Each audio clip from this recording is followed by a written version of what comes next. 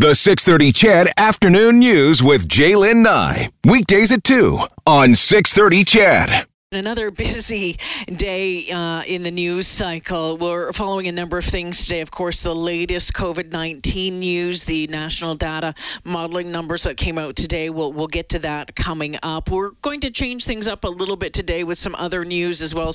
An interesting topic we'll get into as well about the Pentagon declassifying those videos of those unidentified flying objects that were recorded years ago, finally releasing them to the public. We'll explore what that means, what they possibly could be with the fellow they call the real Fox Mulder coming up.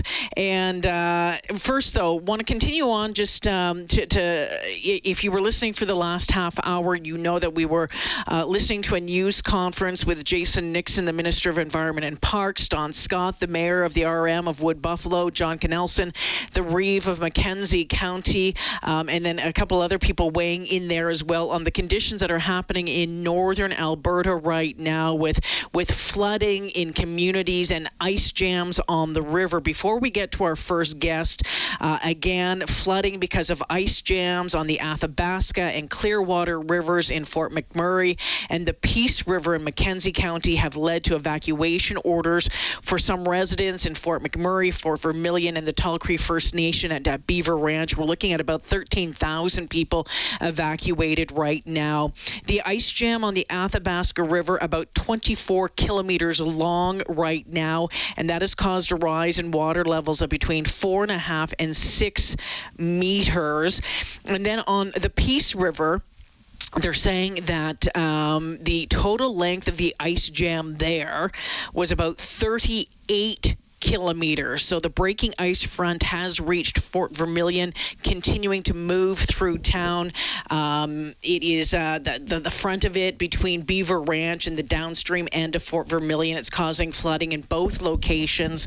So again, we'll hear more from that news conference coming up right now, though. I mentioned that many people, thousands of people have been evacuated, and one of those people who said, okay, it's time to get out is Joseph Enverga, who was forced out of his home yesterday, and while it was happening, all he could think about really was 2016 when the town was evacuated by wildfires. Joseph, thanks for joining the show this afternoon. Yes, thanks for having me. All right, so give us an idea of what was happening. You said Saturday was kind of deceptive in Fort McMurray. It was a beautiful day, things were moving along, and then by Sunday that had changed. Tell us what you witnessed. Then during the day and Sunday, the list of evacuations were kind of few and kind of far in between. But things for me personally started to get a little real when the power first flickered. And that was when I said, okay, let me, at that point, the municipality was advising to get a go bag ready. And until the power first flickered, I wasn't willing to do that. And I think that was on the mind of a lot of our residents as well. Like, we don't want to hear that word again. Don't want to do it again. We don't want to hear that alarm go off again. We're so close to our 4th year anniversary on May 3rd, May 4th for the wildfires. But through Sunday, I was able to fall asleep at night because the alerts weren't picking up. But when the power went out around 2 o'clock in the morning, that's when I woke up and I saw that the notices were getting more and more.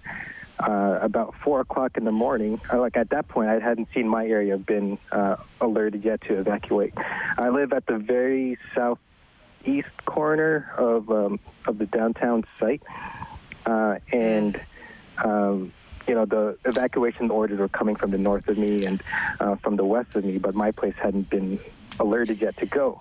But at 4 o'clock in the morning, I seen half the parking lot of my apartment covered in water. I see the reflection of the building next to me. I'm like, wait a sec, why am I seeing the reflection? And then it dawned on me, that's water. Oh, my goodness. So you went outside, and how much water was out there? So within the hour, I had my stuff packed. Being evacuated a couple years ago, kind of was more ready than the first time. all these things, and I packed it away beforehand in my vehicle, and that was ready to go. So I went down and checked the lot and inspected the road to see if I could actually make it out. When I went to check the road, I couldn't tell at that point how deep it was, and I was panning from left to right. And as I panned to my right, I seen these two guys. One's in a boat, one's pulling the boat along, and the water is knee deep. And I'm like, there's no way I am able to drive out.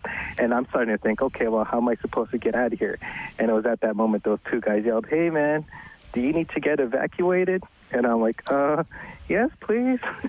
So you got in the boat, and that's where you shot some of that video going through your area of town, which I was watching last night, and was just, oh my goodness. And my heart, and your heart must be aching for your city. It must feel like another huge kick in the gut. My goodness, things, you've been trying to get on track after the fire, and then we've dealt with the low oil prices. You're dealing with a pandemic, and now this. What another hit. How does it feel? I like to think that, actually, I'll start with this. What we don't realize, and it took a while for our residents to realize, is after the wildfire, a lot of the thinking is we're going to get back to normal. But the reality is there is going to be a brand new normal. And, when COVID first hit, people are, going through this whole thing, and everyone's saying, I can't wait to go back to normal. And all I'm thinking is, just wait and see. There's not going to be the old normal. It's going to be brand new. And so for us as a city, we're just rediscovering what that new normal is. Then COVID hits. We're trying to discover what normal looks like now altogether as a whole wide world. But of course, the side effect of that is the oil dropping. And now, like you've mentioned, in the middle of all of that, suddenly the flood hits. And I think one of the most devastating thoughts was one of the big plans to revitalize our city, to bring our city back up, was to revitalize downtown. Yeah. And being on the boat, I didn't realize how much water had gone in, and just going through things that you saw in the video was like just a big blow to the gut, because all I could think was, this was our hope to bring our city back, to rebuild this downtown, but now here's all this water. Joseph, you talked, and we touched on the pandemic and trying to deal with that through all of this as well. How was that handled when you, the guys that picked you up in the boat in downtown Fort McMurray, I think they took you to the evacuation center, and you were moved from there. Kind of what rules were put in place, and how did they manage the COVID-19 restrictions dealing with hundreds of people who are being evacuated at the same time? I could really only speak to what I was able to experience. When they dropped me on dry land, they told me where the bus was to transport me to the evacuation center. The bus itself that brought me there, they were only taking 6 people at a time, and in the bus they had it all marked out where we were supposed to sit, which I thought was pretty cool. And then getting to the evacuation center, they did a check-in. Just not a check-in. The way they did the check-in was a drive-through method. And for those of us who were transported by bus, they had us lined up and with the distancing and all that. Joseph, but for me personally, I had someone pick me up. Okay, so you're staying with a friend now, right? Yeah, a church family. So lots of people were very quick to offer, which speaks to the support here in town. You had mentioned at one point that seeing the lines of cars of people trying to get out of the community really kind of was a major flashback to the wildfire. Tell us about that. Yeah, I mean, even seeing the lines at the evac center, I'm like, oh man, lines again. And just seeing, even on the way to the evacuation center, seeing cars pulled over to the side of the road, and then seeing a lineup of cars. at least this time, it was only one lane because they were all trying to get to the evacuation center. But just seeing the lineup of cars and people standing up, outside of their cars and trying to figure out what's going on, just brought back all those memories. How do you stay positive through all of this? You actually you have a hopeful sound in your voice, Joseph. Mm-hmm. Mm-hmm. And that's a thing, right? We can choose to keep our heads down, and it's so easy to be overcome by all of these things that quickly happen and be discouraged. It almost looks like we as a city, we're trying to build a house of cards. And here comes this big gust of wind that just topples everything down, and it's so easy to just hang your head and say, okay, it's time to get out of here. But personally, for me, I rely on my faith. My faith says, put your hope in the Lord. And so for me, that's what I'm excited to do. I've been here for 5.5 years, and I've seen two things that I didn't think I'd ever have to walk through. But having said that, I'm actually excited, and I consider myself blessed to have the opportunity to be an encouragement, to try to cheer our city on, and to point people towards hope, because we need a lot of that right now. Before I let you go, Joseph, Alberta Strong was the couple of words that came out of that wildfire in 2016, and we're seeing that again. What does Alberta Absolutely. Strong mean for you today? For us, it definitely speaks of the unity.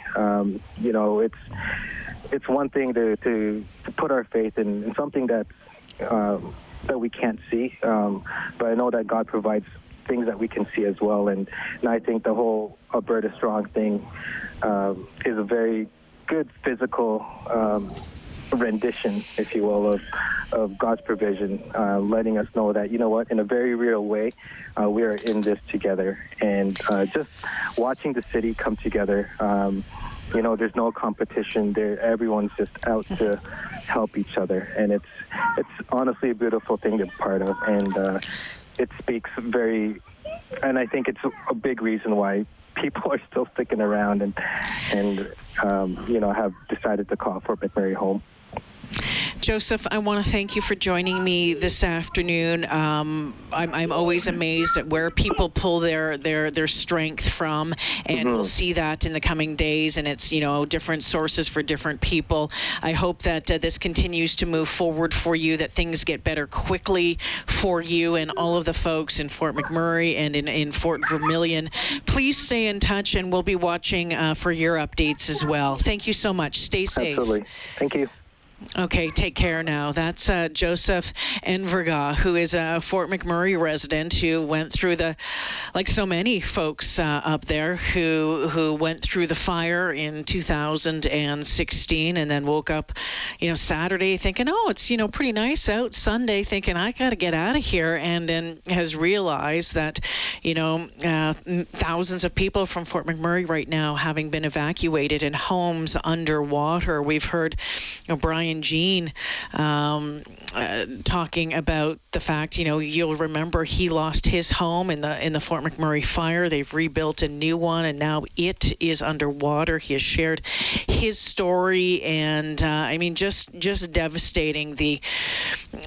When you try to rebuild and then this happens again. But is that James Taylor song? I've seen fire and I've seen rain.